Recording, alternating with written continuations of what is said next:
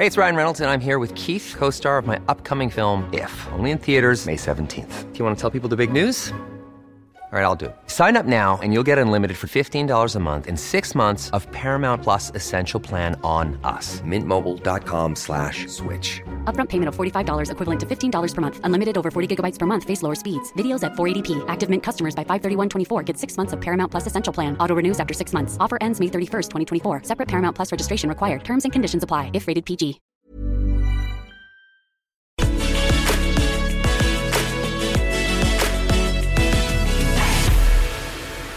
Hello. Welcome to the show. Now, the US. We've not talked about US politics for quite a while. It remains the global hegemon. So clearly what happens within the political ecosystem of the United States is pretty important for the rest of the world. Now, back in 2020, there was quite a broad political coalition, I would say, which was, I suppose, relieved that Donald Trump lost. Whatever people thought about Joe Biden and his political prospectus and the administration that he then formed, there was a general sense of thank F, Donald Trump is no longer president of the United States. And I suppose what's interesting is what has happened since. Because the Biden coalition, I suppose, or what propelled him to power, is quite a different context from, say, Barack Obama in 2008. Not least because you now have actually quite a big progressive movement in the United States, which crystallized around Bernie Sanders' insurgent campaigns back in 2016 and 2020. And that's particularly appealing to younger Americans, millennials and Zoomers, much the same political phenomenon as here in Britain. And they have very radical, often political ambitions, which obviously arise from their own material conditions, the huge insecurity which exists in a neoliberal economic paradigm over the United States, much as it is the case here in Britain. So I suppose the question is now, because Biden, in fact, before I bring in, we've got two brilliant guests to talk this through.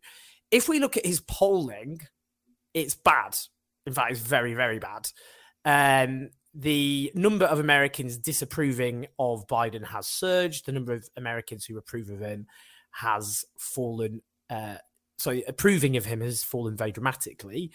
Now, there are midterm elections coming up. Now, given the knife edge which exists in the Senate, which has left the administration at the mercy of particularly two conservative Democrats, which has caused massive problems for their domestic agenda, this is obviously relevant. So what we're going to talk about today is how much of a mess is the Biden administration actually in? Why? What is likely to happen, not least in the midterm elections, and the narrative around that, because the narrative that is often being pushed is it's the excessive radicalism of the US left, which is actually responsible for these problems. Not, for example, the fact, as I've said, you've got two Democratic senators who are stopping the domestic agenda being however limited it or however much in itself it wasn't sufficient. But the focus has very much been on scapegoating the left. So I think it's worth testing that theory and looking at the actual reality on the ground. We have the wonderful Adam H. Johnson, who's a writer, the co-host of Citations Needed podcast. And we also have Sam Seder, who is the host of Majority.fm. Hello, both of you. How are you both doing? Well, thanks. Great to see you. So, for some kind of, I would call centrist liberal types in the United States, the promise of Biden was basically to make politics boring again. There's a sense often the kind of, we had it here in Britain, which was what I call 2012 Olympic opening ceremony syndrome, where a lot of, I suppose, people in the centre of politics would say, look at that wonderful moment in the Olympics in London. We had this great opening ceremony and it showed how great the country was. And we were all united. And actually in 2012, there was austerity. We'd had a crash 4 years earlier. Life was very hard for lots of people. So there's this idyllic moment that didn't exist for lots of people. And with Biden, there seemed to be something similar. Let's go back to, Trump came out of a clear blue sky, out of nowhere. It was an aberration. We want to go back to politics being dull. And David Soroto, often the former Bernie Sanders speechwriter, refers to it, this sign at a anti-Trump march, which is, I should be at brunch. It was this idea of, we shouldn't have to be involved in politics. We should just be on autopilot and not have to worry about it. So I suppose that was a long-winded question, but has that been realised? Who wants to start? Adam?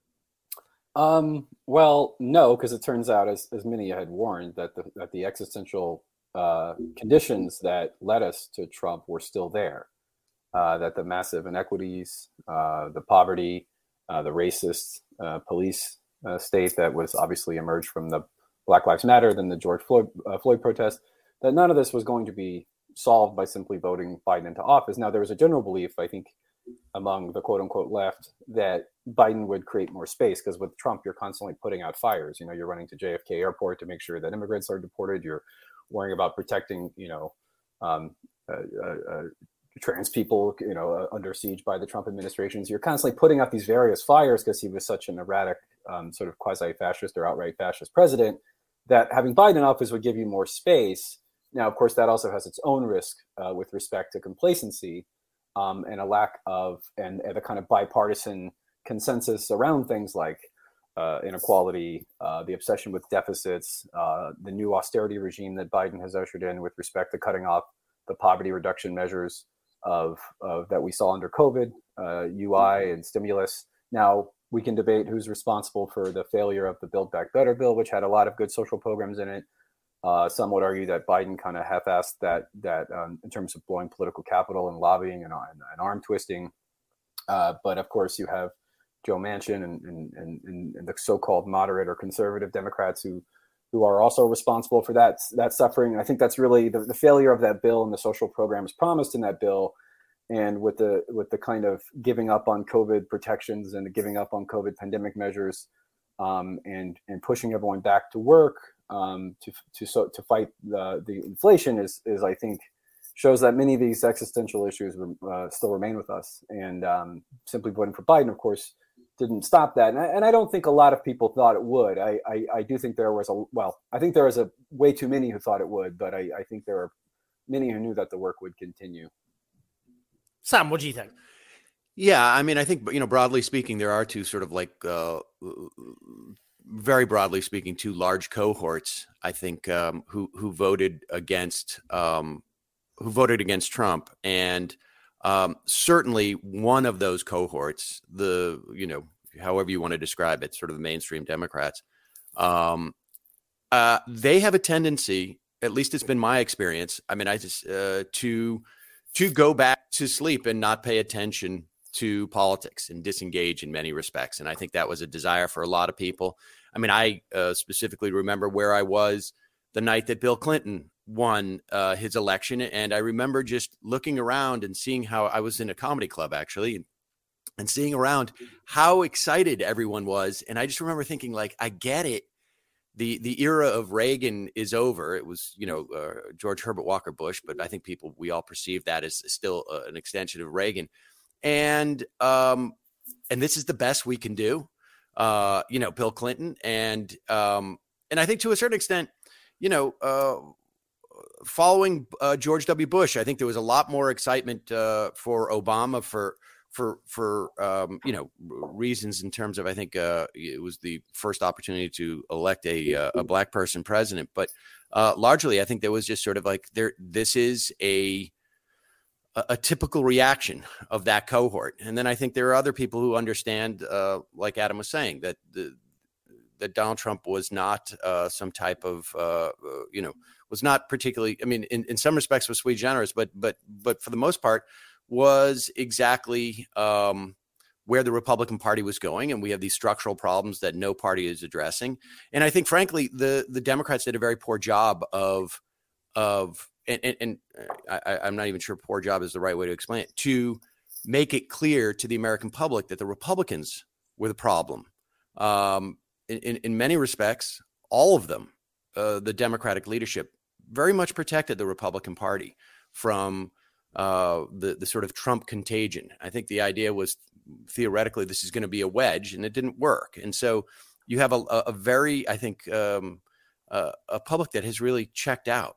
And it's hard not to, because seemingly our government can't seem to do anything really at this point. And I have theories as to why that failure happened. But even on their own terms, I don't think Joe Biden was going to be the president necessarily that that I wanted. In fact, I knew he wouldn't be, but even on his own terms, I think they have failed at achieving what they were going to or had sought to achieve. And so, yeah, this is a lot of people went to brunch, including, it feels like, the leadership of the Democratic Party. Joe Biden's approval ratings, as I said, are really bad. In fact, I think they're worse, aren't they, than Trump's was at this stage. It's not great. What's the main reasons? I'll switch around this time. I know you just spoke, Sam, but just so you have your answer first this time. What do you say? Why so unpopular? Well, I mean, we have a very polarized country, and so there was always going to be a cap on how well he does, but he's losing support from Democrats, and I think that's because there was a grave dissatisfaction with the failure to do anything. Like, I don't know that broadly speaking, people follow, what was in the Build Back Better bill, but I think the whole narrative of him being essentially led around by Joe Manchin made him look weak and ineffectual. And they have not done what they could do in terms of like executive actions, whether it's student debt or whether it's really a whole host of things that they could be engaging in. And I think it's basically people just see him as ineffectual. And then I think they've also fallen into a trap that this Democratic leadership, and I say this Democratic leadership because really the same people we've had for almost 20 or 30 years, fall into, which is they get into an incredibly defensive posture and think the best thing to do is essentially nothing and hope that the Republicans will implode. And this rarely, if ever, works. And so I think there is just sort of a feeling of Biden's not doing anything. And I think oddly enough, there's also, I think part of the reason why there's that perception, in addition to it being true, is that we were trained for 4 years to have Donald Trump dominate the news constantly. And I think in some weird way, that return to brunch mentality is hurting Joe Biden. I think there's a sense of like, where is he? Where's the government? We're not doing anything. And so I think it's a combination of things, but he's losing his supporters. And that's where that damage is coming from. Well, you raised student debt, and I'll come on to that as well, because there's some interesting polling that's just come out about that. Adam, why do you think he's so unpopular? Well, everything Sam said is correct, but also, and this is kind of a hacky Chuck Todd answer, but inflation, we can discuss the origins of that inflation with respect to whether it's a capital strike, profiteering by corporations. I think it's all the above. I definitely think that inflation is largely a disciplinary measure for large social spending. It was the thing that killed the Build Back Better politically, just in terms of broad kind of media climate. All the deficit scolding was essential to providing political cover for that, although it's possible Manchin and Sinema didn't need it. And the inflation, I think, is something that everyone feels. It's very visceral. You go to the Kroger or Albertsons and you sit there in line and you watch the ring up and you're like, I definitely don't remember spending $250 last time I was here. And that's just basic, kind of, whereas we let, all the financial aid and unemployment insurance for 7.1 million people and the child tax credit that threw 3.4 million children back into poverty from December of last year. Now we let that stuff sunset, and it kind of goes a little less noticed. It's less visceral. Whereas inflation, because every day there's dozens of financial exchanges people make, you notice that, and inflation is just completely murdering him. And so Biden is trying to give his burnt offering to the capital class by basically giving up on any deficit spending, and even now touting they're reducing the deficit, which is a signal to capital that we're going to go back to the kind of Obama era and Clinton era 90s austerity politics. That's what he's proffering in hopes of getting inflation down. And I think that's not very inspiring, because if you have if we're deciding between two austerity regimes, people will begin to gravitate towards those who they view as more quote unquote culturally aligned with them. And And when Democrats start doing an impression of the Republican Party, that's not a good sign. When they start sounding these kind of, for a while, again, for better part of the first six to 9 months of the administration, we had this idea of this, 3.5 trillion over 10 years deficit spending. It was clear Biden's heart was never really in it. Like it was clear that he kind of half-assed the lobbying aspect of it. But you had progressives out there pushing this. You even had Nancy Pelosi out there pushing these kind of big ticket spending items on climate and childcare, the stuff that would really deliver for working people. Of course, the media did a garbage job talking about it, but that's a separate topic. But to be fair, the Democratic leaders didn't do a very good job talking about it. And then that quietly kind of went away. And then now we've pivoted into pure deficit and austerity. And that's just a losing formula. So this is why in the last couple months, you've seen increasingly, and I'm sure you'll get to this, I think you mentioned this at the top of your show increasingly you see this shift to left punching, because every 2 years when they're about to get their asses kicked, you start to see either Third Way or the DNCCC or these kind of corporate backed groups see the reason we get our asses handed to us in the midterms. Not, of course, the corporate consulting class that's been running the show of the party for the past 30 years. That they're never to blame. It's always the fringe left who's kind of stained the brand.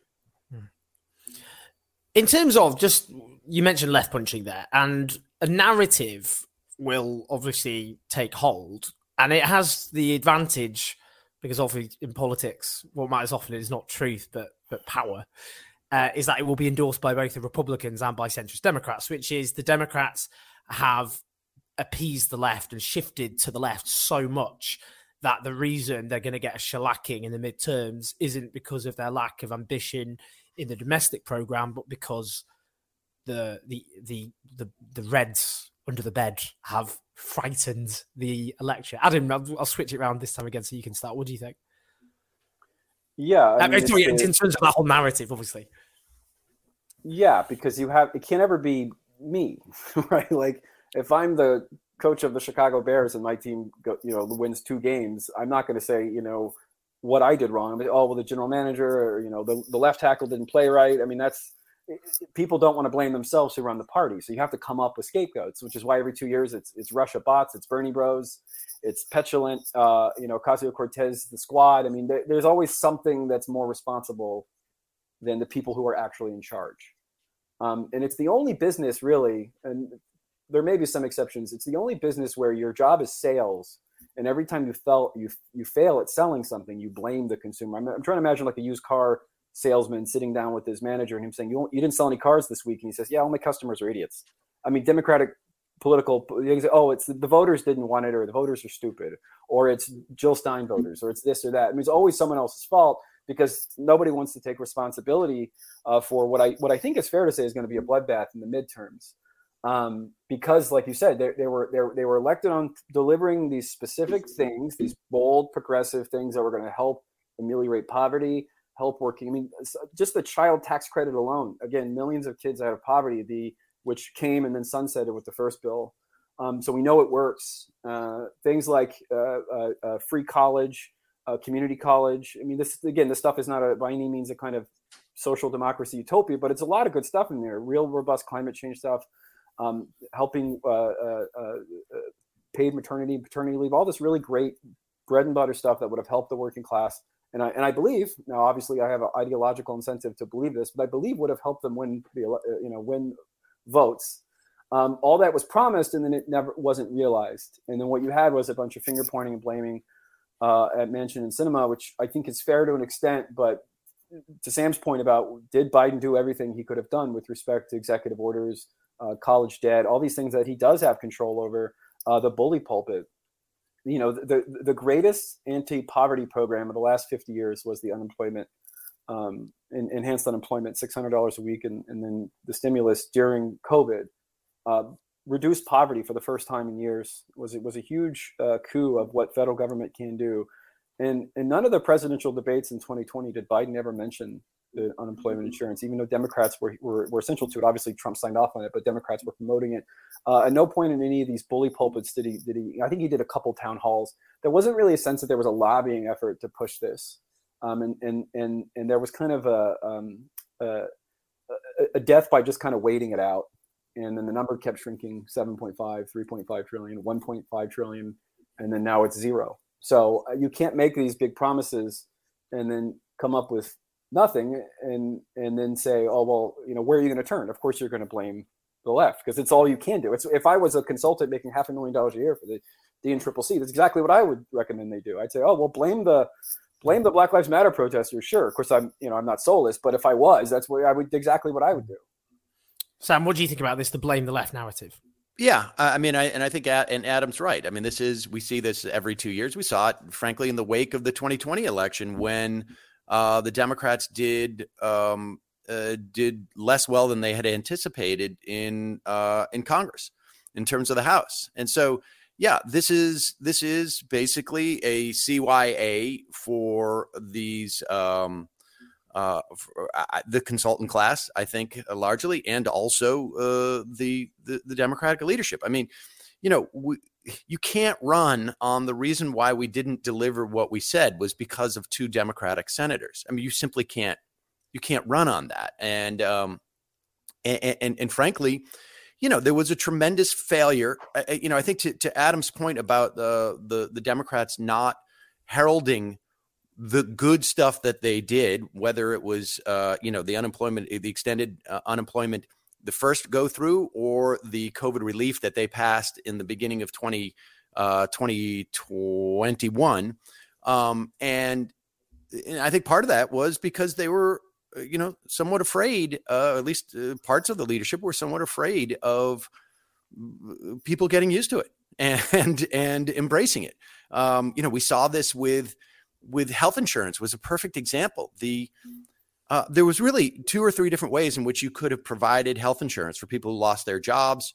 And they did 2 things. They extended subsidies or expanded subsidies for Obamacare, which is, I mean, just sort of in a show of incredible political malpractice, never mind the sort of the humanity or the moral implications of it, will run out essentially at the end of this year, but people will get notices during the so-called open enrollment period in October, essentially telling them that your health insurance for some 3 or 4 million people who got the extended subsidies in Obamacare, your health insurance is going to double, triple, quadruple in monthly expense.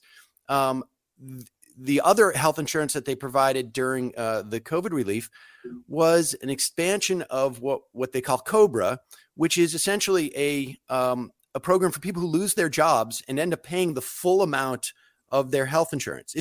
And the government fully subsidized it. It was the most expensive possible way of doing this.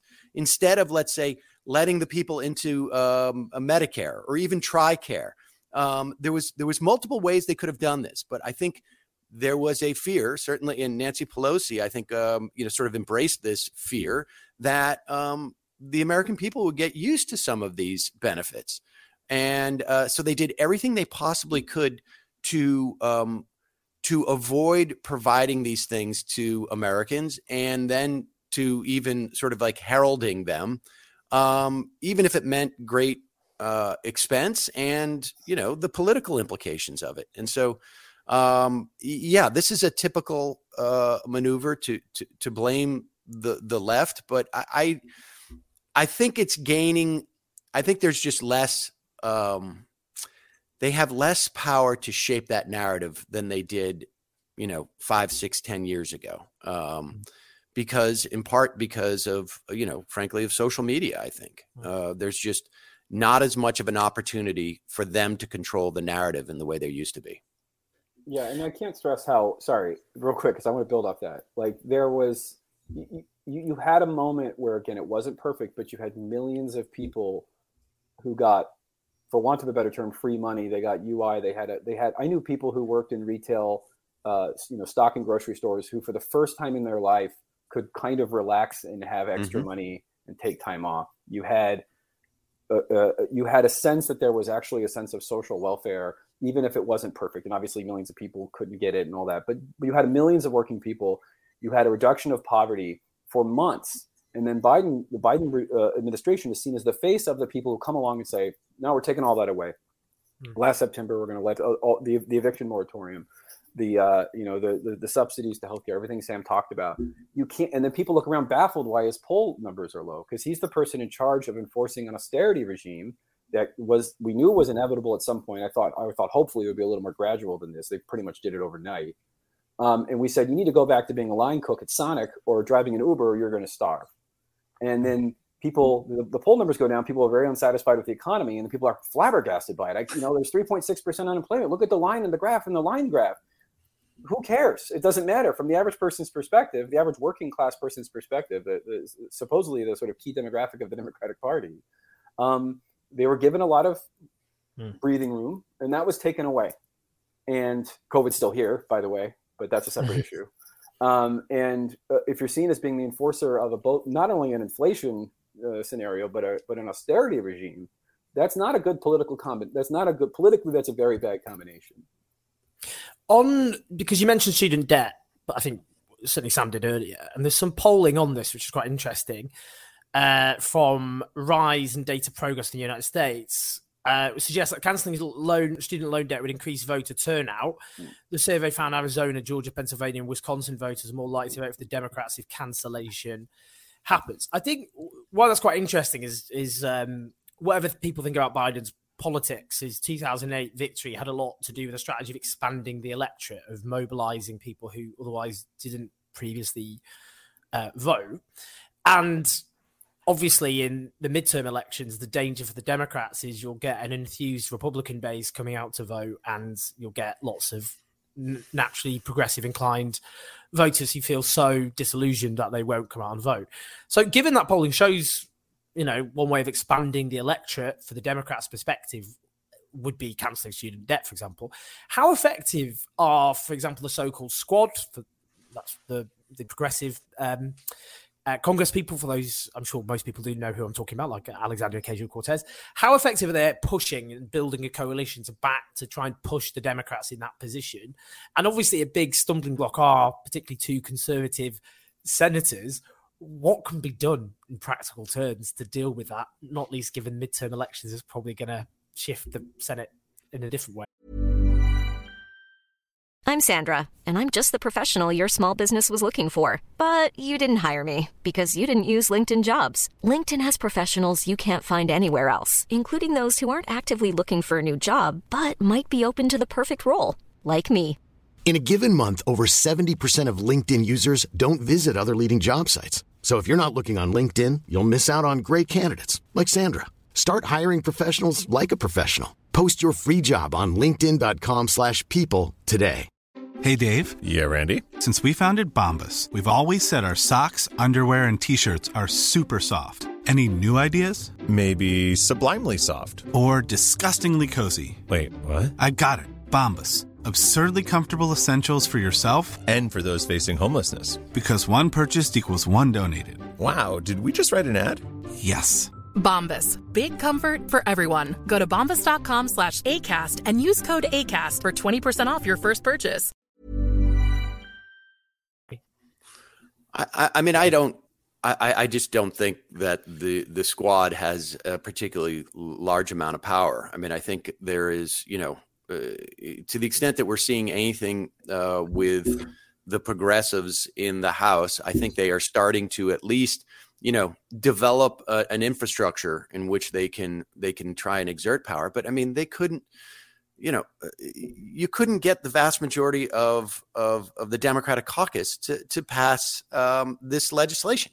You can't. I mean, the Build Back Better legislation. I mean, so I think I just think that the Democrats have retreated into the sense of like, let's just not do anything and hope that, people that Donald Trump, is forefronts himself so much in these races that it will somehow drive out the voters that came out to vote against Trump. I mean, the biggest mobilization in an off-year election happened in 2018, where people wanted to vote against Trump, but he wasn't there. And so they used Republicans as surrogates.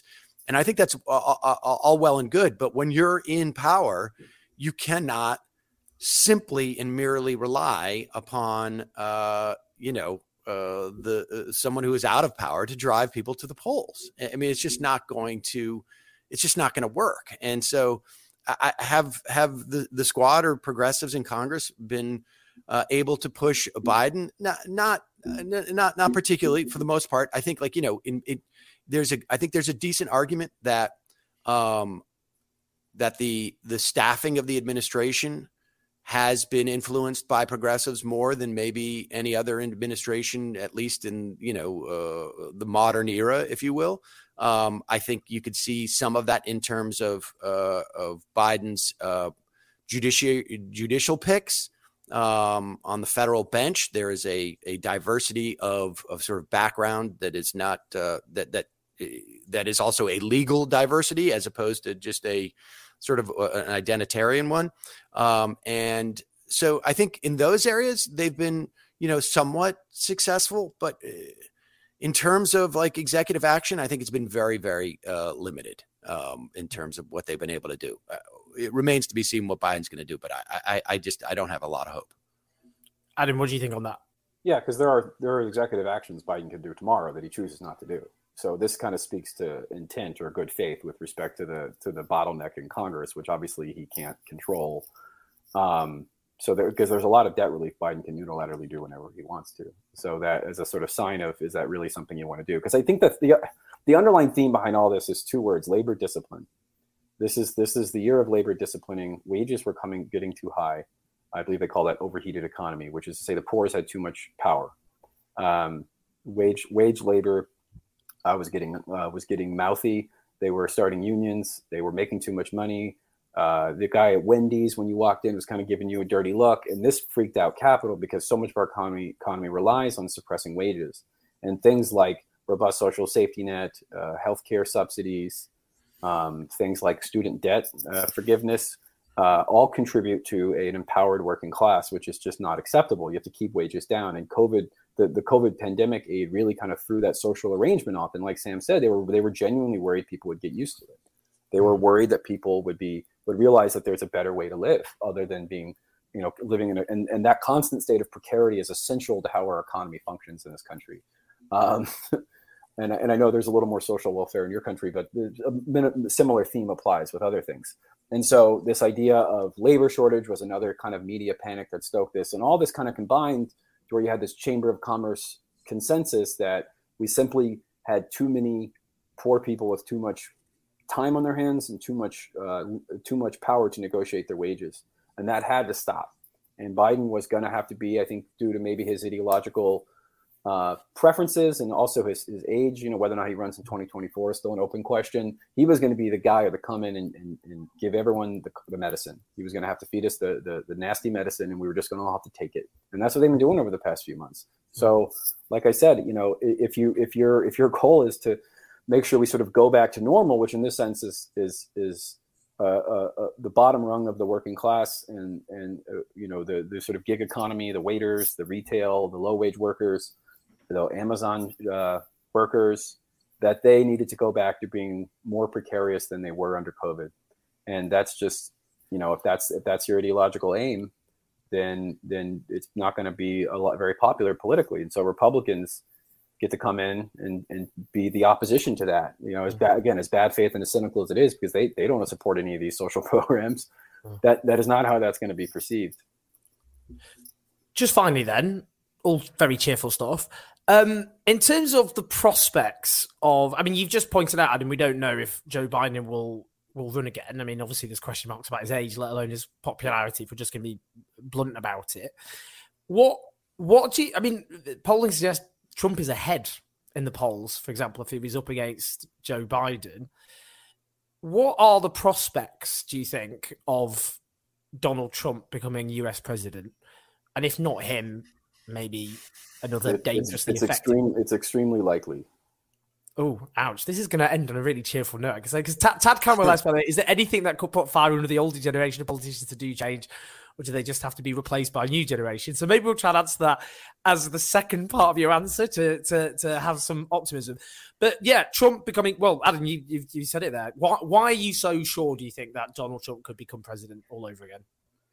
Again, I think an administration that is charged with imposing austerity and has to deal with the tail end of a capital strike, DBA inflation, I just see that as being, I mean, again, I'm getting into the weeds of predictions, which I really try to avoid because it's kind of pure punditry, right? I'm getting in the weeds of being prescriptive rather than normative. And but I think there is a risk politically, if you just want me to be frank, with enforcing an austerity regime after making such lofty kind of social democratic promises. And again, this is the ooze, the primordial ooze with which fascism emerges. We know this historically. Failed promises of the liberal state, failure to address poverty, failure to deliver on basic, social democratic obligations. After we had a taste of it under a Republican president, we had big Trump bucks signed by Donald Trump sent to your house. And again, I think if Biden isn't going to send out big checks of Biden bucks, which they're obviously not going to do, then that's hard to compete with. And when you have when the alternative is kind of this condescending austerity Democratic Party, where no one's really ever mad about anything. There's never any class anger at anything. Well, I remember last December when they called it quits to go home for Christmas after the Build Back Better bill finally failed. And Pelosi gave this press conference and she's like, yeah, we'll work on it. And it's like she was just kind of delivering Thai food. It wasn't a big deal. Like, just get mad, look angry, look upset. Millions of people are going to be affected by the failure of this bill. Mothers and students trying to go to school and children and all this stuff. Like, we're talking, again, meaningful poverty reduction, and they never seem to give a shit. And whereas Trump does tickle that id, but the dark side of the id, the sort of the reptilian brain part of the id. And but there's still a sense that he's fighting for something, again, albeit a very dark vision of white supremacy. And I just think it's tough to compete with that when you have this kind of managerial, detached austerity regime. Now, again, certified Bernie bro here, I'm biased, but I do think that absent that kind of social democratic or even social, vaguely progressive liberal worldview, that's the environment with which fascism emerges and succeeds, which we've already shown, by the way. We've already gone through this. Right. Yeah, I mean, I would agree with Adam. I would put Trump's chances a little bit less than extremely. I would probably go closer to like 55% chance. But regardless, and I think Adam and I probably have similar desires in terms of what we want to see from our government. But I think that the greatest political liability that the Democrats face is that they, even based upon their own benchmarks, they have failed. And I mean, so I never thought that Joe Biden was going to deliver what I had hoped Bernie Sanders would have delivered. But even based upon his own benchmarks, they have failed, and they're seemingly doing nothing about it. And so this is the problem. And I think, one of the things that we heard in that first 6 months of the administration, was that they weren't going to make the same mistakes that the Obama administration had made in terms of the pivot towards austerity, in terms of trying to placate the Republicans, and sort of pay homage to this idea of bipartisanship. And Joe Biden did exactly that. And I'm convinced that's why the Build Back Better bill didn't pass, was because in the wake of the COVID relief bill, there was a tremendous amount of momentum.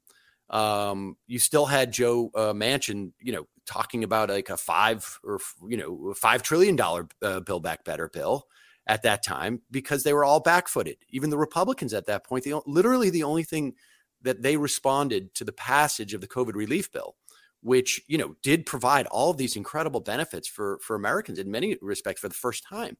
The Republicans were responding with the book banning of Dr. Seuss. I mean, that was literally there were 5 or 6 Dr. Seuss books that were taken off of, like, the publisher stopped publishing. And for weeks, that was what they were harping on. And there was an opportunity there in, really around this time, April, May, June of 2021, where had the Democrats just immediately gone on to the next bill, I'm convinced it would have passed. Instead, Biden welcomed in the Republicans to come and negotiate it with it. It failed. Then he welcomed in Portman and Sinema to negotiate it. And all of this time, you know, you can go back and you can see where Joe Manchin is like, you know, starting to meet with no labels and organizations like that and talk about who they could knock off from this bill and what kind of money they would need to marshal. And it just gave the opponents, you know, the capital, if you want to call them that, the opportunity to sort of gather their forces and string it out. And that's exactly what happened. They strung it out.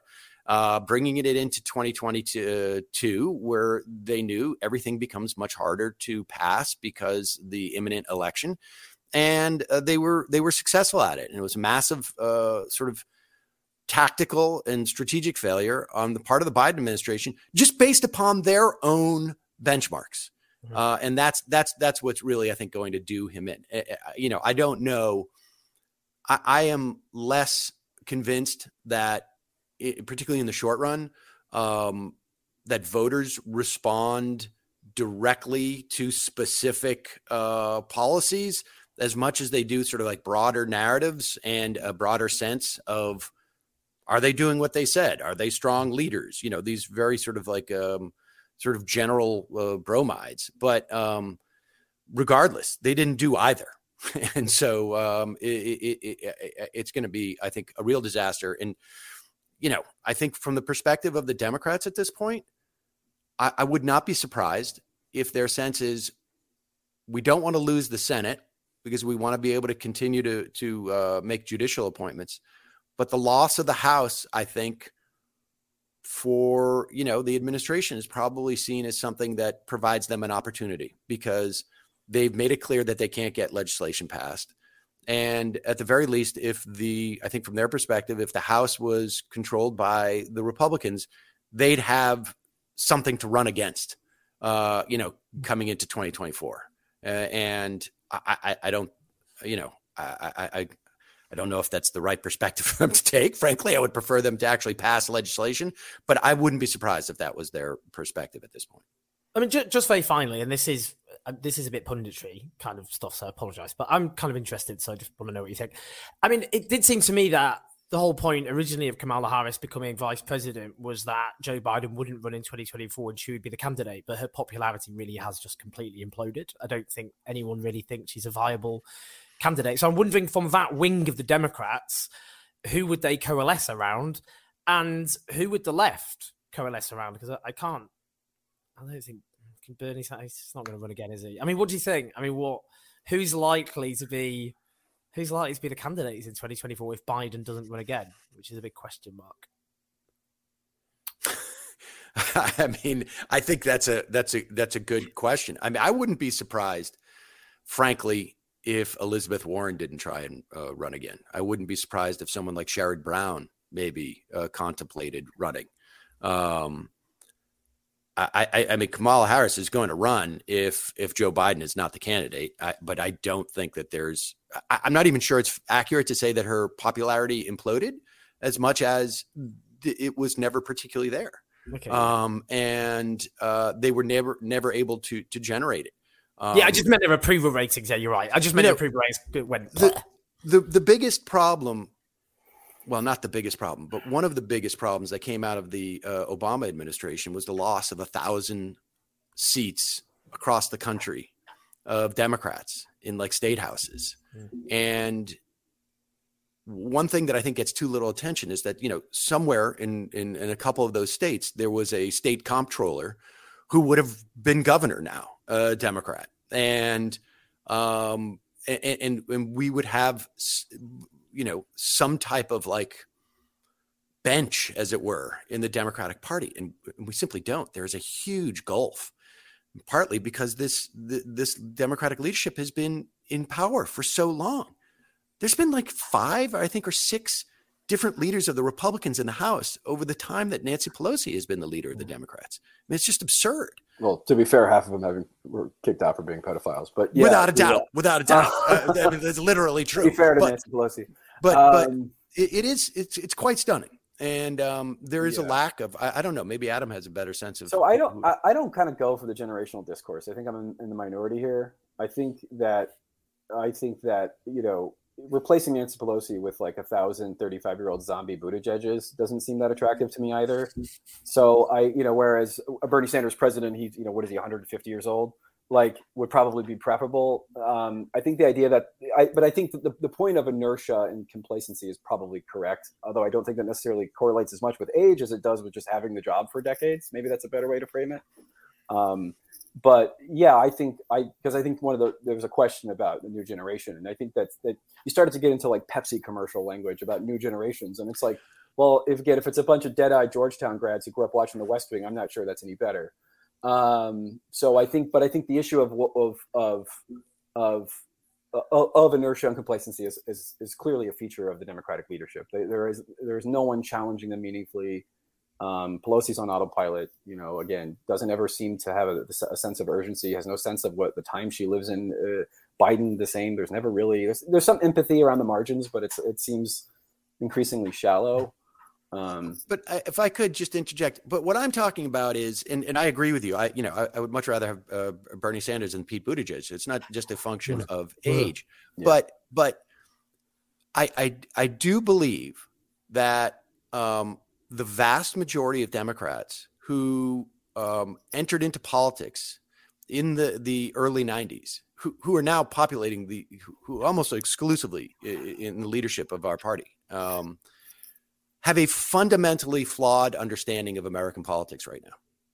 I forget about the ideological or the policy-based arguments. They don't even do partisan politics well. And I think there are even there are younger Democrats who I disagree with vehemently in terms of their policies, but at least understand that they are a political party and there's an opposition. And I think that, that's the thing I think that gets also under discussed, is that there is just simply a sense that they understand that there is no yearning amongst the American public for bipartisanship. And I think there are obviously exceptions, but for the most part, the younger generation of politicians understand that concept in a way that I don't believe the Democratic leadership does. I just don't think that you're going to find too many 35-year-old, 40-year-old members of Congress who are going there like, we desperately need a strong Republican Party, which is literally what every Democratic leader has said over the past 2 or 3 years. Well, you got one, and congratulations. And I think in the case of Pelosi, it's very much ideological, but within a very specific kind of. People always say Democrats don't care if they win or lose. I think that's not the right way to look at it. I think they really, really want to win, but they want to win within a very narrow ideological framework that doesn't upset the sort of consultant class, revolving door, and the corporate donors. And so, Pelosi 2 years ago when Pete Peterson died, Pete Peterson's like the high priest of austerity funding, funds all the austerity scolds. She read a eulogy on the House floor and cried and said, like, he was a really close friend of mine. This is the person who's in charge of ostensibly the Progressive Party, who has for years attended the conference of and praised the high priest of austerity, Pete Peterson, probably the most evil man to ever live. Well, maybe the Kochs, but you see my point. And so there's this deep ideological commitment to austerity that we're seeing it reveal itself more with rhetoric aside, campaign rhetoric aside, that has really captured the party. And as to whether or not a younger generation would have the same ideological commitments, I don't know. Maybe not. With all due respect, I think it is that there is so much ideological filtering to get to that position that you see, again, look at Kamala Harris, who's meaningfully younger than both Pelosi and Biden, who also speaks in the language of austerity, who speaks in the language of pro-police and all this kind of labor disciplining language. I just don't know. I don't know if it'll be much better with a younger generation, but maybe. I mean, it couldn't be worse, I suppose. Adam and Sam, that was fantastic stuff. Really, really thoughtful. Lots for people to think about. And I think a real tour de force. So thank you both. Thank you both for your fantastic analysis. Not probably the most cheerful of analyses, but we have to deal with actual political reality, unfortunately, and it's not great. It's worse here, if that helps. A little bit, actually. It's good to know that others are suffering worse. I would say significantly worse. Yeah, this is a big burning skip. But yours is a pretty bleak situation too. So commiserations. Thank you. But the struggle goes on. Thank you both so much for joining us. Honestly, really, really appreciate it. And I will speak to you soon. But it was a big honor. Thank you. Thank you so much. Great to have two brilliant guests on to talk about what's going on over in the US, which we have neglected talking about on that. Okay, that's enough of my tiny violin. Enough from me. Lots of love, everyone. See you next week. And as I've said, we've got lots of stuff to actually come. Do press like on the video and press subscribe, and also download the podcast. And support us on patreon.com/OwenJones84, where we'll be funding the documentaries which we've got planned. Right. Lots of love, everyone. Take care. See you soon.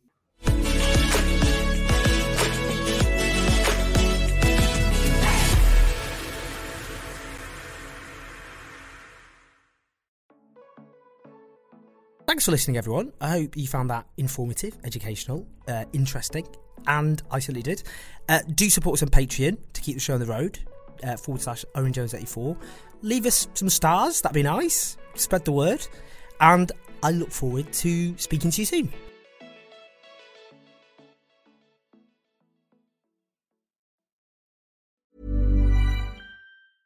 Hey, it's Paige DeSorbo from Giggly Squad. High quality fashion without the price tag. Say hello to Quince.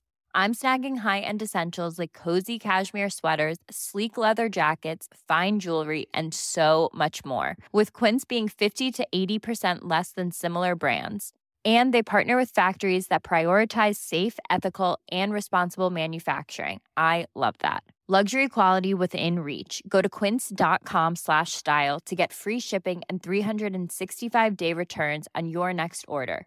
Quince.com/style.